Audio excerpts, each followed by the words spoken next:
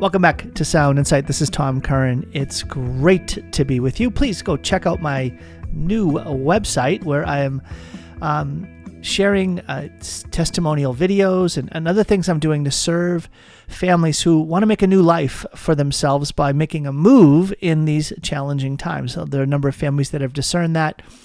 And if I could be a blessing to you in that journey to find a new place to move your family to flourish, I would love to do that in the state of Washington or Idaho. You can go to drtomcurran.com, drtomcurran.com. Let's pray.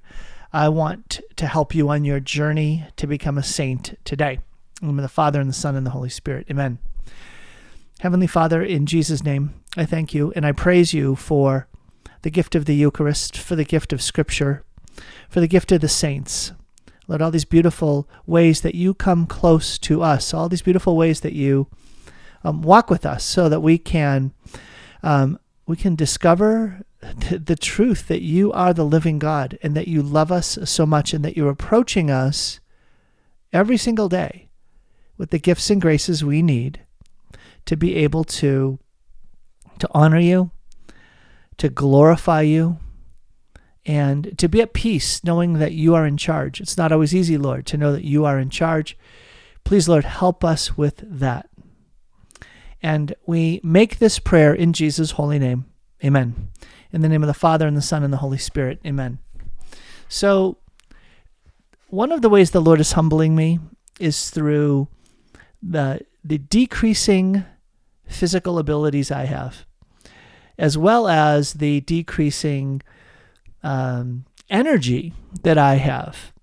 These are things that are showing up more recently as I have started to work out again. And the humbling thing that came to light when I'm trying to rehab my calf muscle. I guess that's one of the things about getting old. Things don't quite heal the way they used to. You don't bounce back the way I don't bounce back the way I used to.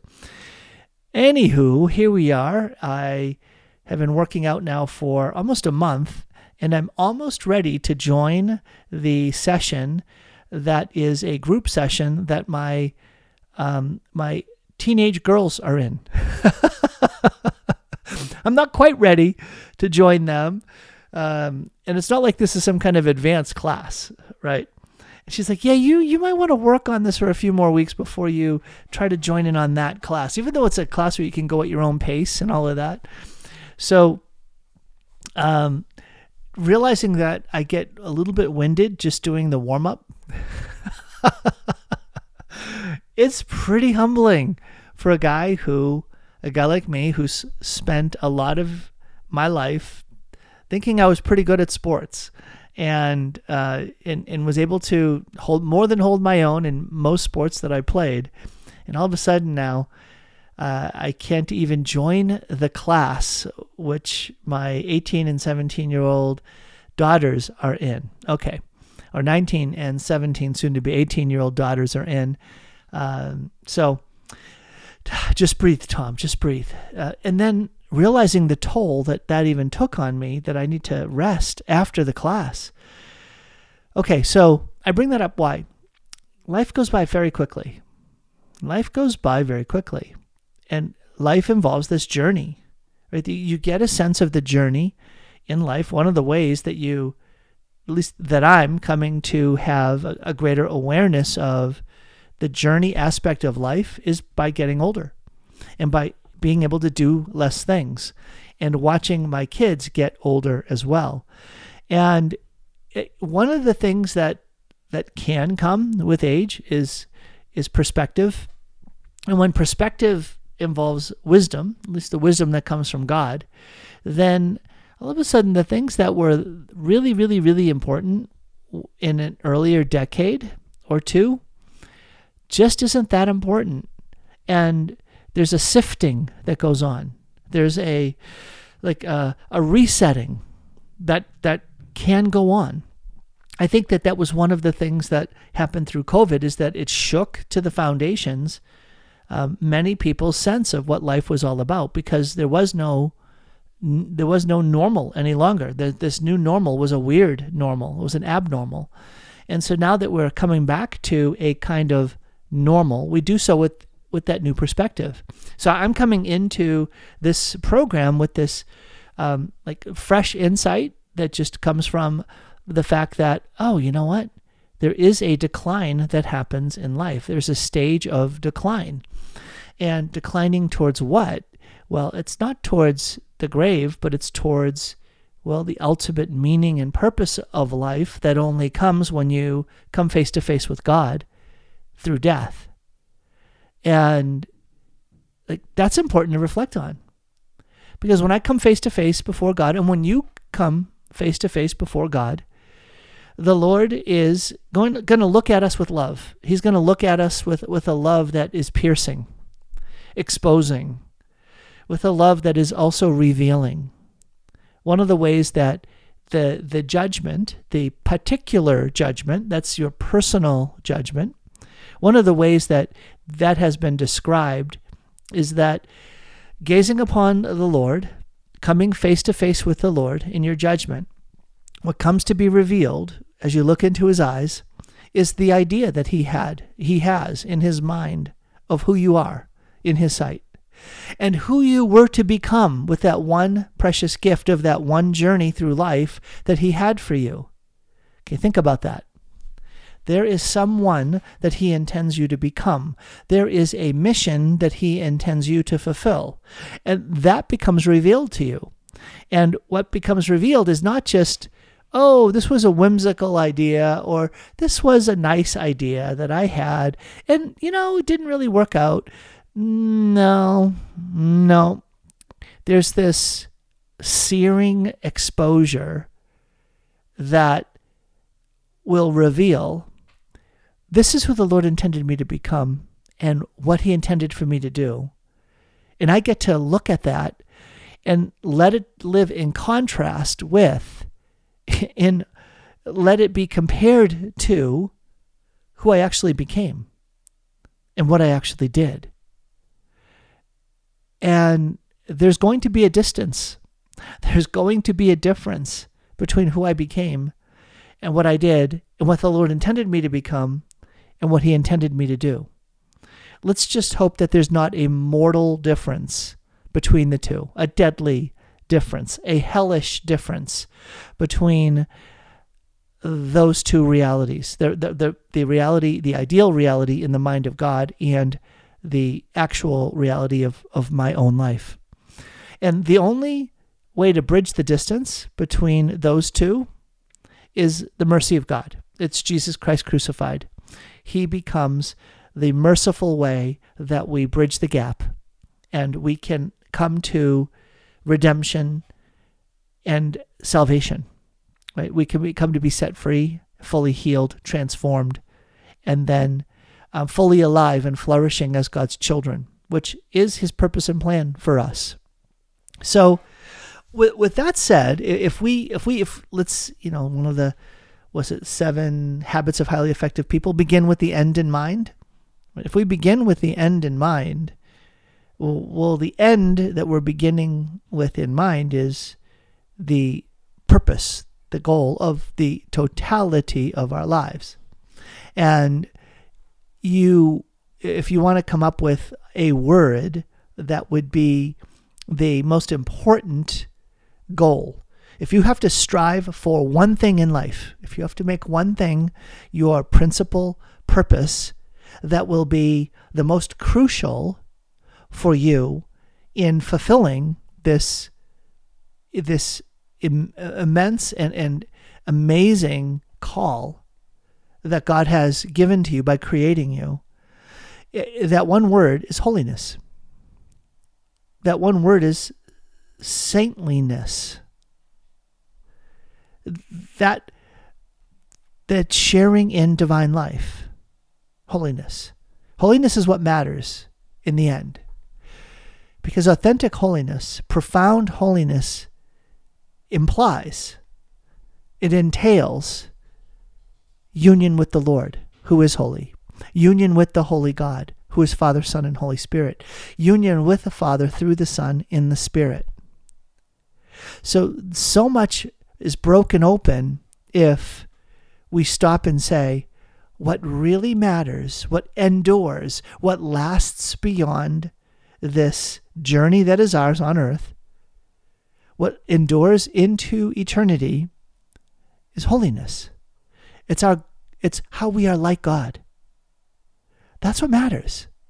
Not how popular we were, how famous, how much power, what was our position, how much influence, how much stuff we have, how many accomplishments that the world acknowledges.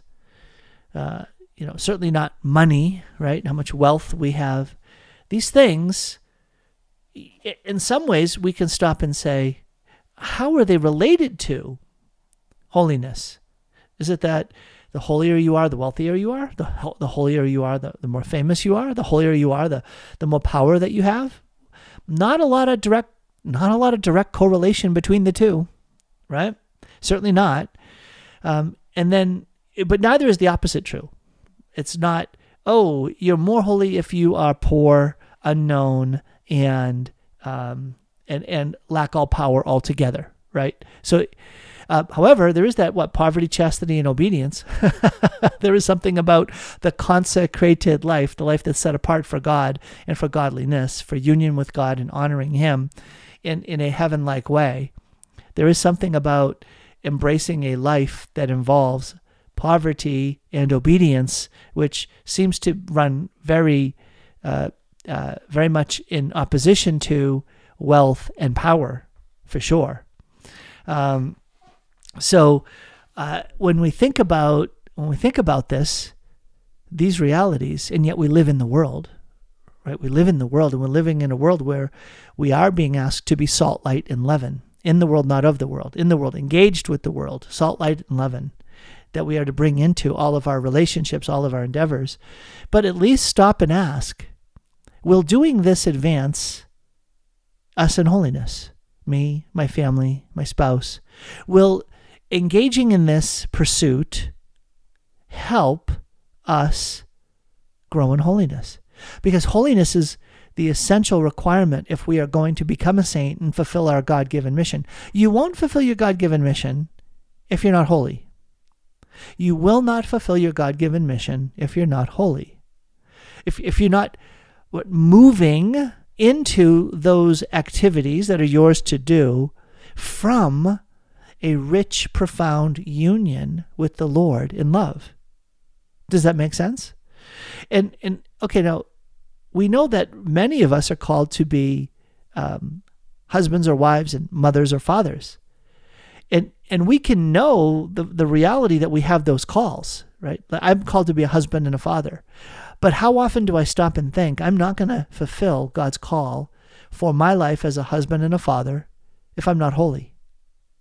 Whoa, wait a minute. Let's say that again out loud. You will not fulfill your call, Tom. You, brothers and sisters in Christ, won't fulfill your call in your family unless you live a godly life. Unless you're pursuing the Lord, pursuing union with Him, valuing union with Him in faith, hope, and love, seeking to develop that relationship with Jesus in faith, hope, and love, where I trust in Him, I have confidence in Him, and I delight in Him. When we have so many things around us to distract us, divert us, and disperse us, I said those three words intentionally, away from our union with God.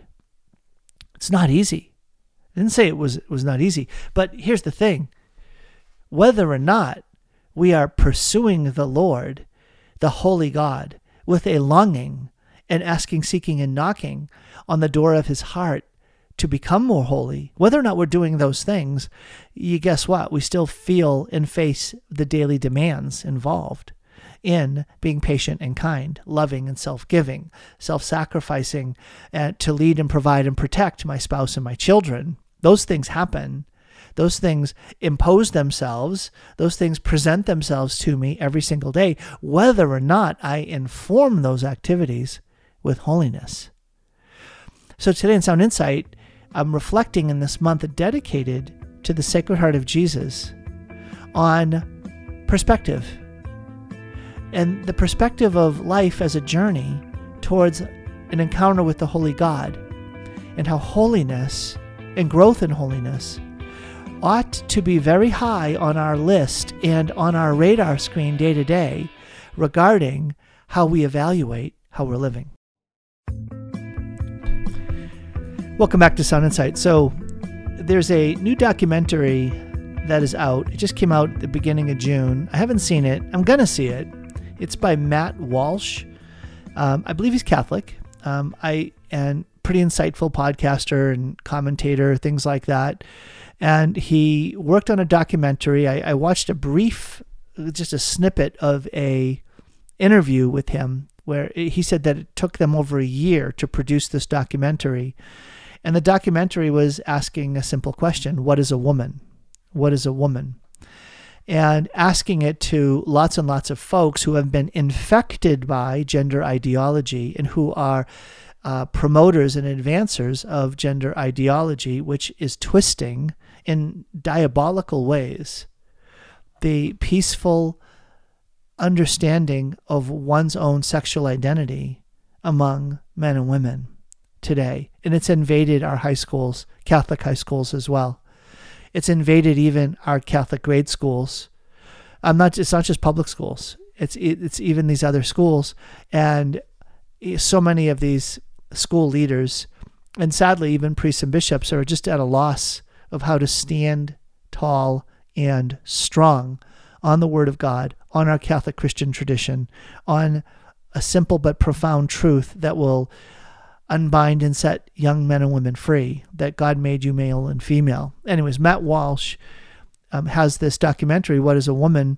And from the reviews and the comments that I've read and seen about it, now I'll report more, there is a very revealing way that this documentary, in interviewing folks, just opens them to the confusion and the lack of foundation and the contradictory positions that they find themselves in when they've embraced a gender ideology, that they can't even define the simple but profound question, what is a woman?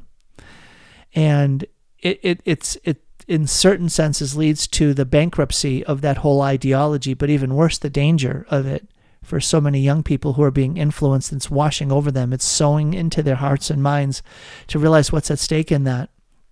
Well, interestingly, this is far afield from that, but related. I was at a basketball game. This is Wednesday night. Last night, Carrie and I went to our daughter Annalise's basketball game. She's in 7th grade and playing with girls her own age and girls a year younger, so 6th and 7th graders in this summer league, just for the month of June. And we came away from the game and Carrie said one thing about the game that jumped out at me. And she asked the question, how does this league, how does Annalise's involvement in this girls' summer league help her become more of a woman? How is this league helping her nurture and value her femininity? And she was saying that, Carrie was saying that in light of the fact that as the girls are reaching this age, 7th grade, 8th grade, high school in basketball, the game becomes so very rough, aggressive, physical.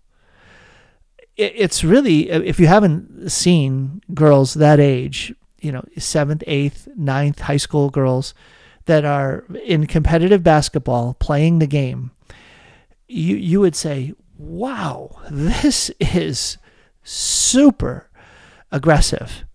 And here's the thing, to take Carrie's point, in what way is this helping these young women grow and flourish precisely as women?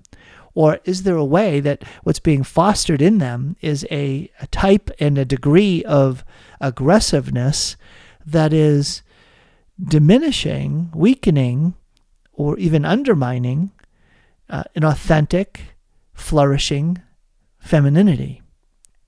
And trust me when I say I'm not saying femininity is being prissy and just backing away and getting afraid of a little mouse and jumping up on a table, right? So I don't mean that, but if you were around these games, I think you'd get it. It's like, this is so physical and aggressive. Isn't it worth raising the question? Is it worth raising the question? Is this helping our daughter grow as a young woman? And I just like, wow, Carrie, what a great question. I use that as a way of saying, in our time, it's very important to be asking questions. Like, I've asked questions quite a bit about men and young men. What does it take to turn young men into men? And there's a way in which technology and the current culture has sidelined men and made them very passive, made them settle for and chase after softness and ease, and let's call it fleshly satisfaction, especially through technology. And it has begun to rot. It has begun to rot the idea of valuing the difficult good, the bonum arduum, the arduous good, the good that calls forth from a young man sacrifice, patient endurance and self-giving, so that the good thing will happen. And it's not pleasurable, it's not soft, it's not comfortable, it's not easy. And let's move upstream from young men today, teenagers and young adults, to fathers, fathers my age, fathers, in the from 30 to 60 who are raising these teenagers today. How it is so easy for us to be passive and not engage in difficult conversations, not engage in challenging our sons to up their game, to strive for greatness that involves tremendous, even heroic self-giving, but generosity in self-giving and self-sacrifice, in hard work. That this is where virtue lies. Virtue is all about expressing excellence in human behavior. So I want my kids, when they're doing something, not just to just get by. No, I want them to strive to be excellent in their behavior. And it can happen in the littlest things, right? The littlest things. Like, I was affirmed, there was one of the teachers, it was a teacher? It was a dad. It was a dad at the Oaks who said to me, "Hey, I just want to tell you a story about one of your sons." And the story was that he had not met my son before, and my son was walking past him. It was like at a play practice, and he stopped, he turned and looked him in the eyes, and he reached out his hand and he said, "Oh, I don't think I know you." And he introduced himself. And he shook his hand, looked him in the eyes and shook his hand, and "Nice to meet you." And this dad was just saying, "Well done, well done." And this sounds like a little thing, right? It sounds like a little thing.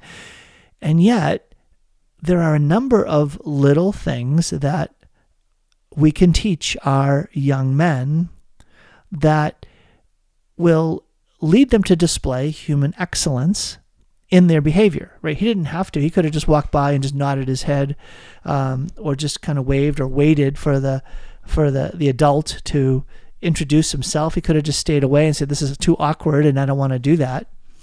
But being able to teach kids some fundamental things to help them to live not just moral lives, but even lives that honor God.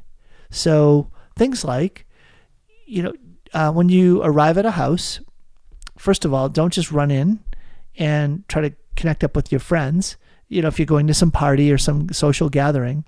But don't go in the house empty-handed. Make sure that you're bringing something into the house that we're bringing as our contribution to as a potluck or a gift for the host. And the first thing you do is you find the host, you go up, you look them in the eyes, you say thank you for having us here. You shake their hand, you introduce yourself if you're not known to them or if they don't remember your name. You introduce themselves, you speak your name out, you look them in the eyes, you shake their hand firmly, and then you say, is there anything that we can do? How can I be of help? Is there something that I can do? And if they insist that they don't need any help, you're good to go. You thank them for being able to be at the party, and then you can go off. And then when it comes time to be called to order, you step up quickly. You don't continue chatting and being disrespectful. You listen attentively. You pray when it's time to pray. And you don't go first when it comes time for the food. You don't go first. You let other people go first. You seek, again, that servant spirit. You seek to be generous. And then if you're going through, don't go after the best piece. Don't go after the last piece. Don't go after simply what you prefer and I got in there early, I'm going to grab at this. No, think of others. Think of others. It's whether it's the golden rule, do unto others as you'd have them do unto you, or even more, make the secret sacrifice. Sacrifice something that you'd enjoy for the sake of someone else being able to enjoy that. You know what? Don't tell anybody about it. Don't draw attention to it. Just do that. And you'll find joy in that. You'll find joy in that simple thing. And then if you need something and you're there, you don't interrupt adults when they're talking. So if I'm talking to another adult and my kid comes up and they're standing there, I expect that they are not going to just interrupt, say, Mom, Dad, I need something. And they're going to wait. They're in my line of sight, my peripheral vision. I got it. And I will wait for the right moment in the conversation. And they might have to stand there for a minute to say, excuse me for a second. Do you need something? And then I'll address my kids, and then they can go forward from there. So, these might just sound like good manners, healthy manners, but wow, these are things that this is part of discipling. This is part of discipling our kids, and rather than catering to our kids. That word catering is part of our life right now. Carrie she's been trying to figure out, okay, what are we going to serve for our daughter's Ariana's graduation party coming up on Sunday? And she's like, okay, do I go buy the food and we're going to barbecue? And so there's a bit of a combination of making some salads, but the portion of the food is going to be catered. And it was really interesting because we were again at this basketball game, and she was talking with a mom, and this little kid, one of her kids, just came in and would immediately interrupt. And there was no sense at all that what this young boy, I don't know, second grader or whatever, was doing was not appropriate. In fact, this young man had this great expectation that, of course, he's the priority, and if he's going to get involved in a conversation, he can step right in, and mom should attend to him. And how technology can invade a kid's life even at that age. And there's this the kid is being catered to. There's a catering going on. And this does not serve our kids. Your kids are not served by you catering to their whims, where they don't learn about the concept of self-sacrifice. They don't learn about the concept of delayed enjoyment or self-denial, dying to one's desires, that just because I want something doesn't mean I get it. And just because I'm going to get something doesn't mean I'm going to get necessarily the one that I want when I want it. or be able to access and use it in the manner that would most please me. No, there's all kinds of boundaries that can come up, that it is easy for us to just settle for, this is exhausting. You know what? Have a phone or a game playing device and just play some games on it. I need a break. This is just exhausting. Or, you know what? It's just easy to cater to what you're asking for me, so you'll stop bugging me, right? These are really easy temptations that we face, right? Or another great one is, they left their shoes out of the closet again. They're not hanging up their jacket. They're not putting away their bowl of food that they were eating. I'm just going to do it myself. It's a lot easier. Don't even think about it. Let me just do it. Instead of having to play, Pharaoh, the slave driver, and get them to do their jobs. That would be easier. And it would be easier for us not to have to face the purifying fire of our own weakness, the purifying fire of our own attitudes and our own behaviors, where we're not at our best. We're not at our best when our kids are not at their best. Well, that's part of the purifying fire, right? If we want to grow in holiness, we have it right in front of us day to day. You can see how, if we're going to fulfill this call that is ours as husbands and wives, mothers and fathers, it's going to need some holiness. It's going to need some godliness for us to get there. When we come back, I want to come back around to the way in which Jesus intends to be with us. He intends to be with us to fulfill our call. Welcome back to Sound Insight. It's great to be with you today. So I was just doing a little bit of a walkthrough of some of the ways in which you can see if we're holy, right? If we're living in a fruitful, flourishing union with Jesus Christ, then guess what? We'll sense His presence. We'll experience the power of His Holy Spirit at work in us. We will find that things will flow. Not that things are just easy.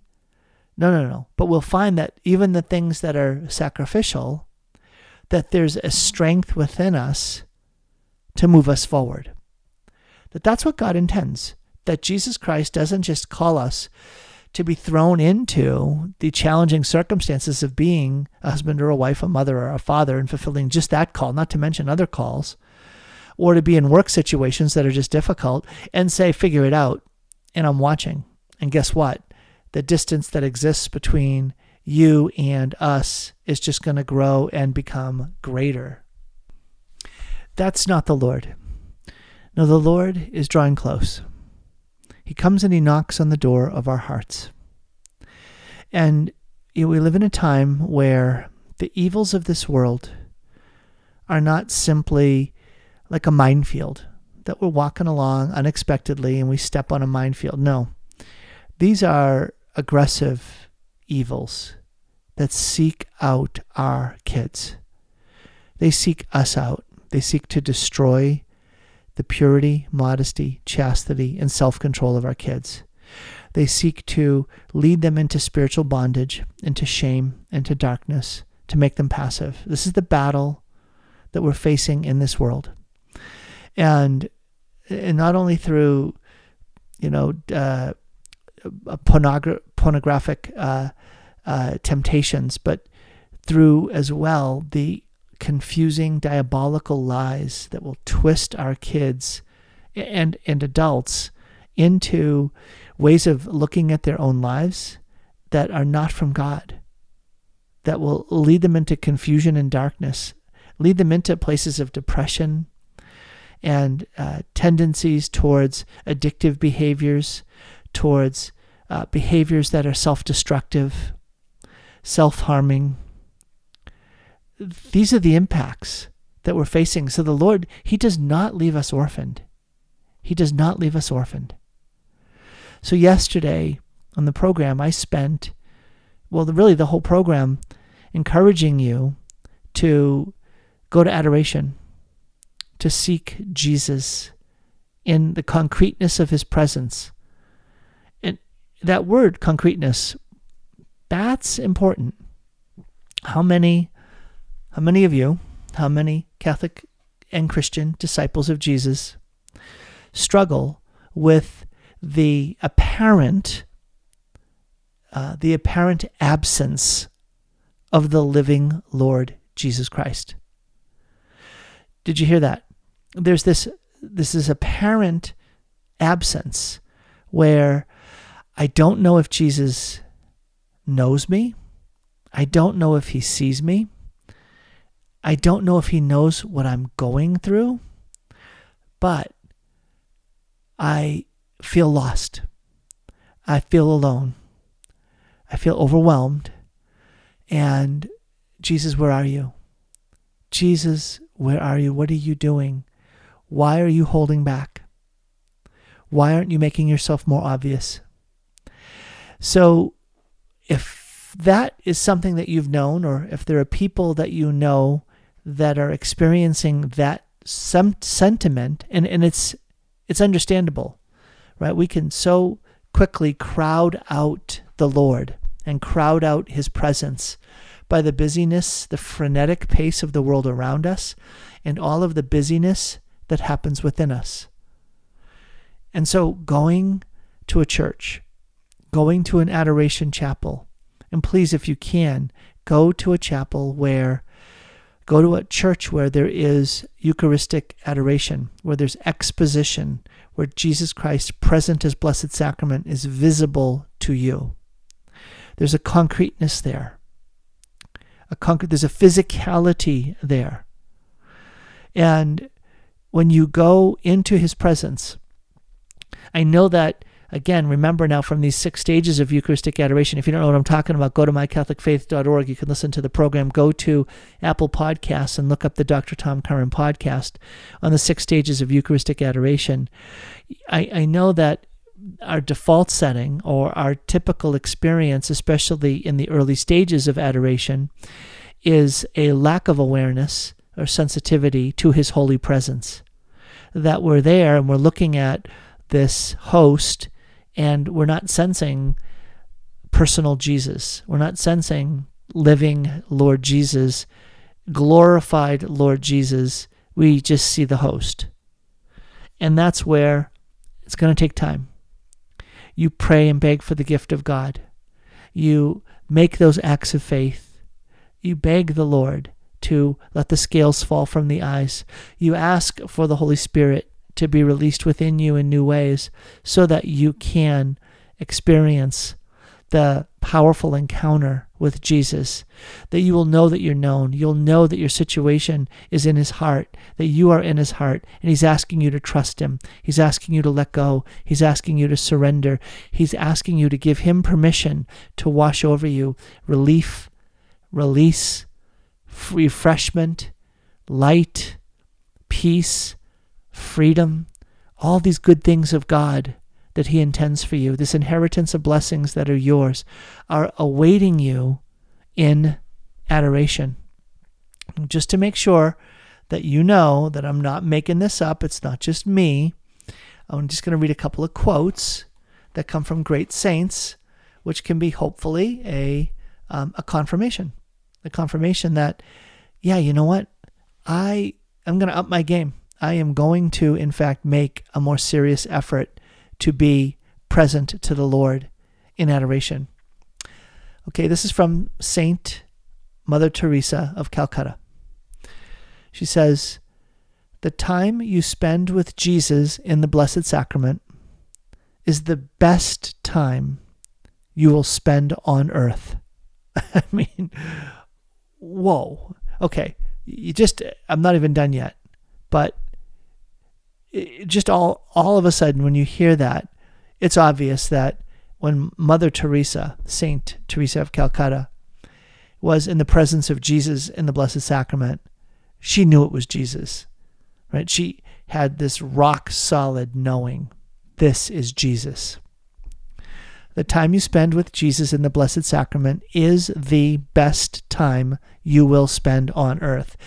By the way, if we knew that, if we believed that, if we experienced that, you would be doing more of it.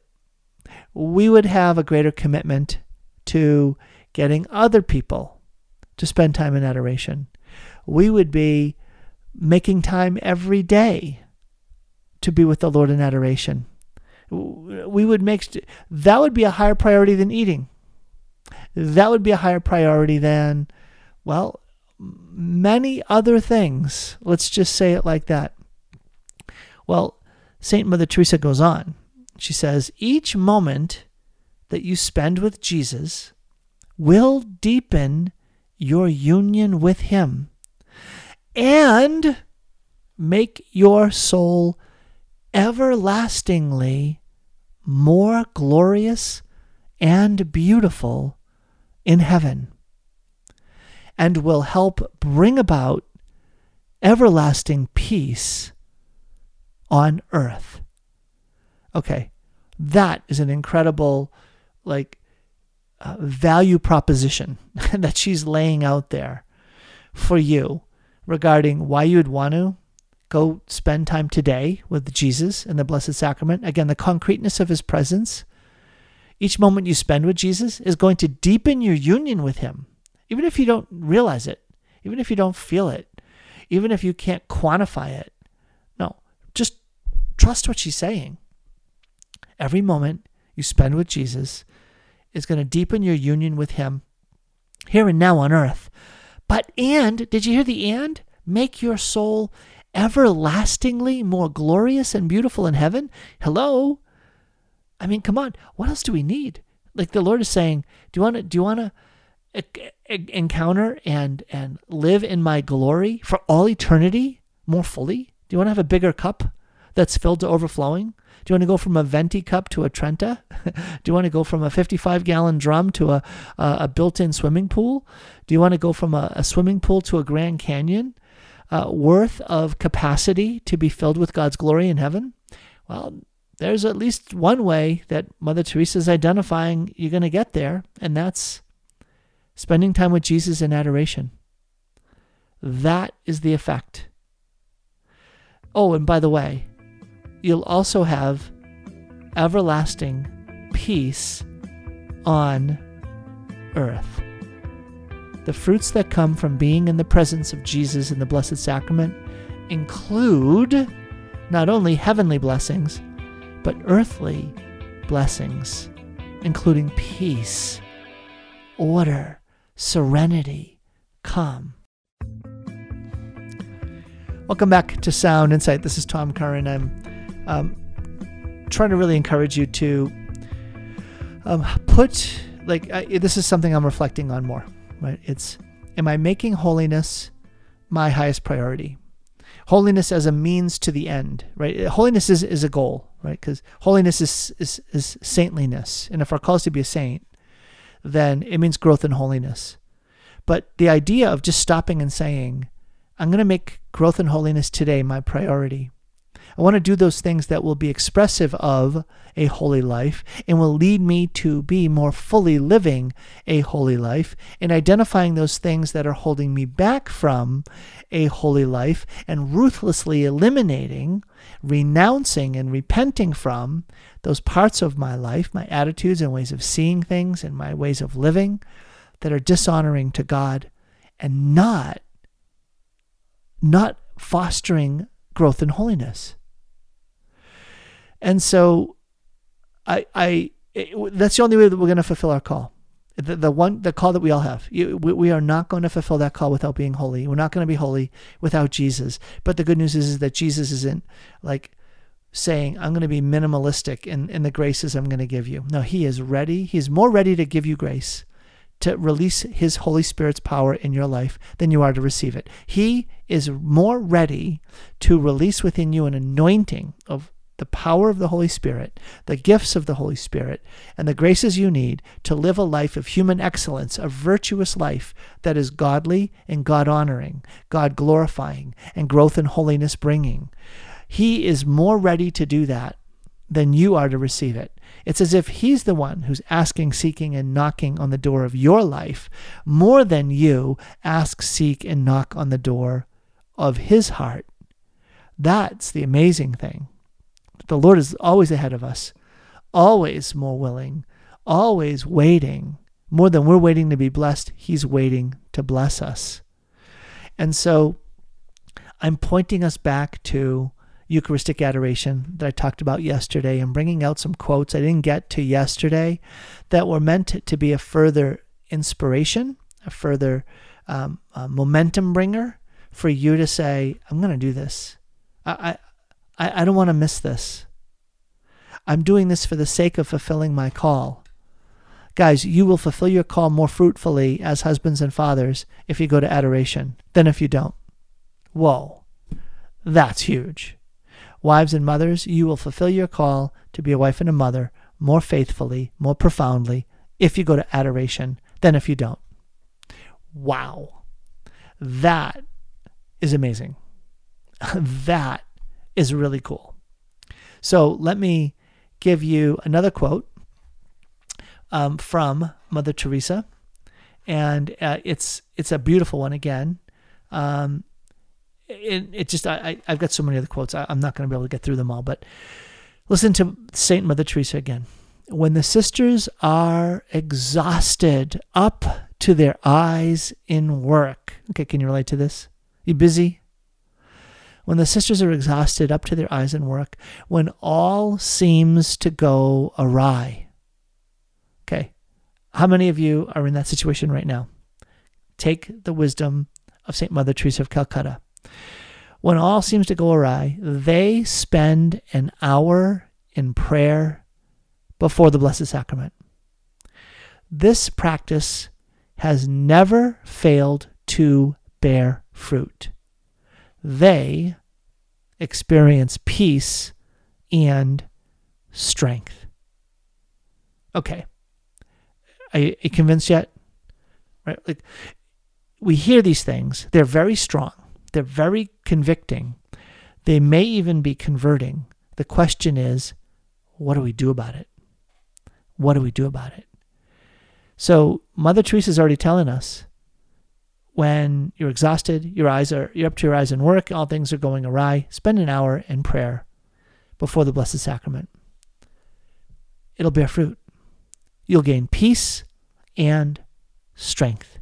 Peace and strength. Let me go to St. John Paul II. He talks about adoration quite a bit. He wrote a couple of encyclicals about the Mass and the Eucharist and Eucharistic adoration. In one of them, he says this: "It is pleasant to spend time with Jesus, to lie close to his breast like the beloved disciple, and to feel the infinite love present in his heart." Wow. It just, when you hear the personal quality of that comment. It's not just that he's a clever writer or a good writer and knows how to draw scriptures in. No, he's drawing out in some ways, in a way that isn't so directly like, let me tell you about the time I was in adoration. But you can tell, you can sense this comes from his life. This comes from his own time in adoration. It is pleasant to spend time with Jesus, to lie close to his breast like the beloved disciple, right at the Last Supper, where John, the beloved disciple, leans in against the chest of Jesus when he asks him, who is it that was going to betray him? And to feel the infinite love present in the heart of Jesus. Do you want to feel his love? Go to adoration. You want to feel his love? Go be in the presence of that physicality, that concreteness of Christ present as Eucharist. If in our time, quote again John Paul, if in our time Christians must be distinguished above all by the art of prayer, how can we not feel a renewed need to spend time in spiritual converse, in silent adoration, in heartfelt love before Christ present in the most holy sacrament? How often, dear brothers and sisters, have I experienced this and drawn from it strength, consolation, and support? So there, he's speaking in a very personal term, a testimony, right? So spiritual conversation, talking to Jesus, in silent adoration, just gazing upon him and making your own acts of loving surrender and praise and worship in silence. In heartfelt love, just telling the Lord how much you love him. These are beautiful things. And what will they do? They'll help nurture your own relationship with Jesus. You're going to nurture your own relationship with him. So one more quote from John Paul II. The church and the world have a great need of Eucharistic worship. Jesus waits for us. Make it personal. Jesus waits for you in this sacrament of love. Let us, please you, be generous with your time in going to meet him in adoration and in contemplation that is full of faith and ready to make reparation for the great faults and crimes of the world. May our adoration never cease. There's John Paul II drawing on, again, a very traditional idea that when we come to adoration and we come lovingly with holy devotion and fervor, we are making up for the damage of all of the sacrileges and blasphemies that are present in the world around us. And so that idea of going before the Lord in adoration is a very powerful thing. May our adoration never cease. I want to mention something. And it has to do with a supposed rosary walk on Saturday in Coeur d'Alene. Let me give you some details about this. I'm talking about on Saturday there is an event, a gay pride event in downtown Coeur d'Alene, and there has been an anonymous group promoting a rosary rally or event in opposition to this at the same location. And there's this question of, like, there's no identifying group as the ones organizing it. There's no identifying group saying, here's what we're going to do. And so there's a question about whether or not the group promoting the rosary is in fact a setup. And so I know that Father Gordon at St. Joan of Arc Parish, for a number of reasons, is saying, don't participate in that, but instead you can go to St. Joan of Arc between 10 in the morning and 3 in the afternoon, which is the same time as the downtown event, and instead pray a rosary at the church. And do so, you can also do it at home at any time, and an act of reparation. Also fasting on Saturday, which has great power against the demonic. So at noon, if you are in Post Falls or Coeur d'Alene, head over to St. Joan of Arc Church to pray a rosary, all 15 decades, to honor the Lord in a way that is not going to be a setup for other blasphemous activity. Well, there you go. All right. I am up against the end of my program. Tomorrow, don't forget, I'll be interviewing a couple of folks from the new Classical Catholic high school opening up in Coeur d'Alene, so you don't want to miss that.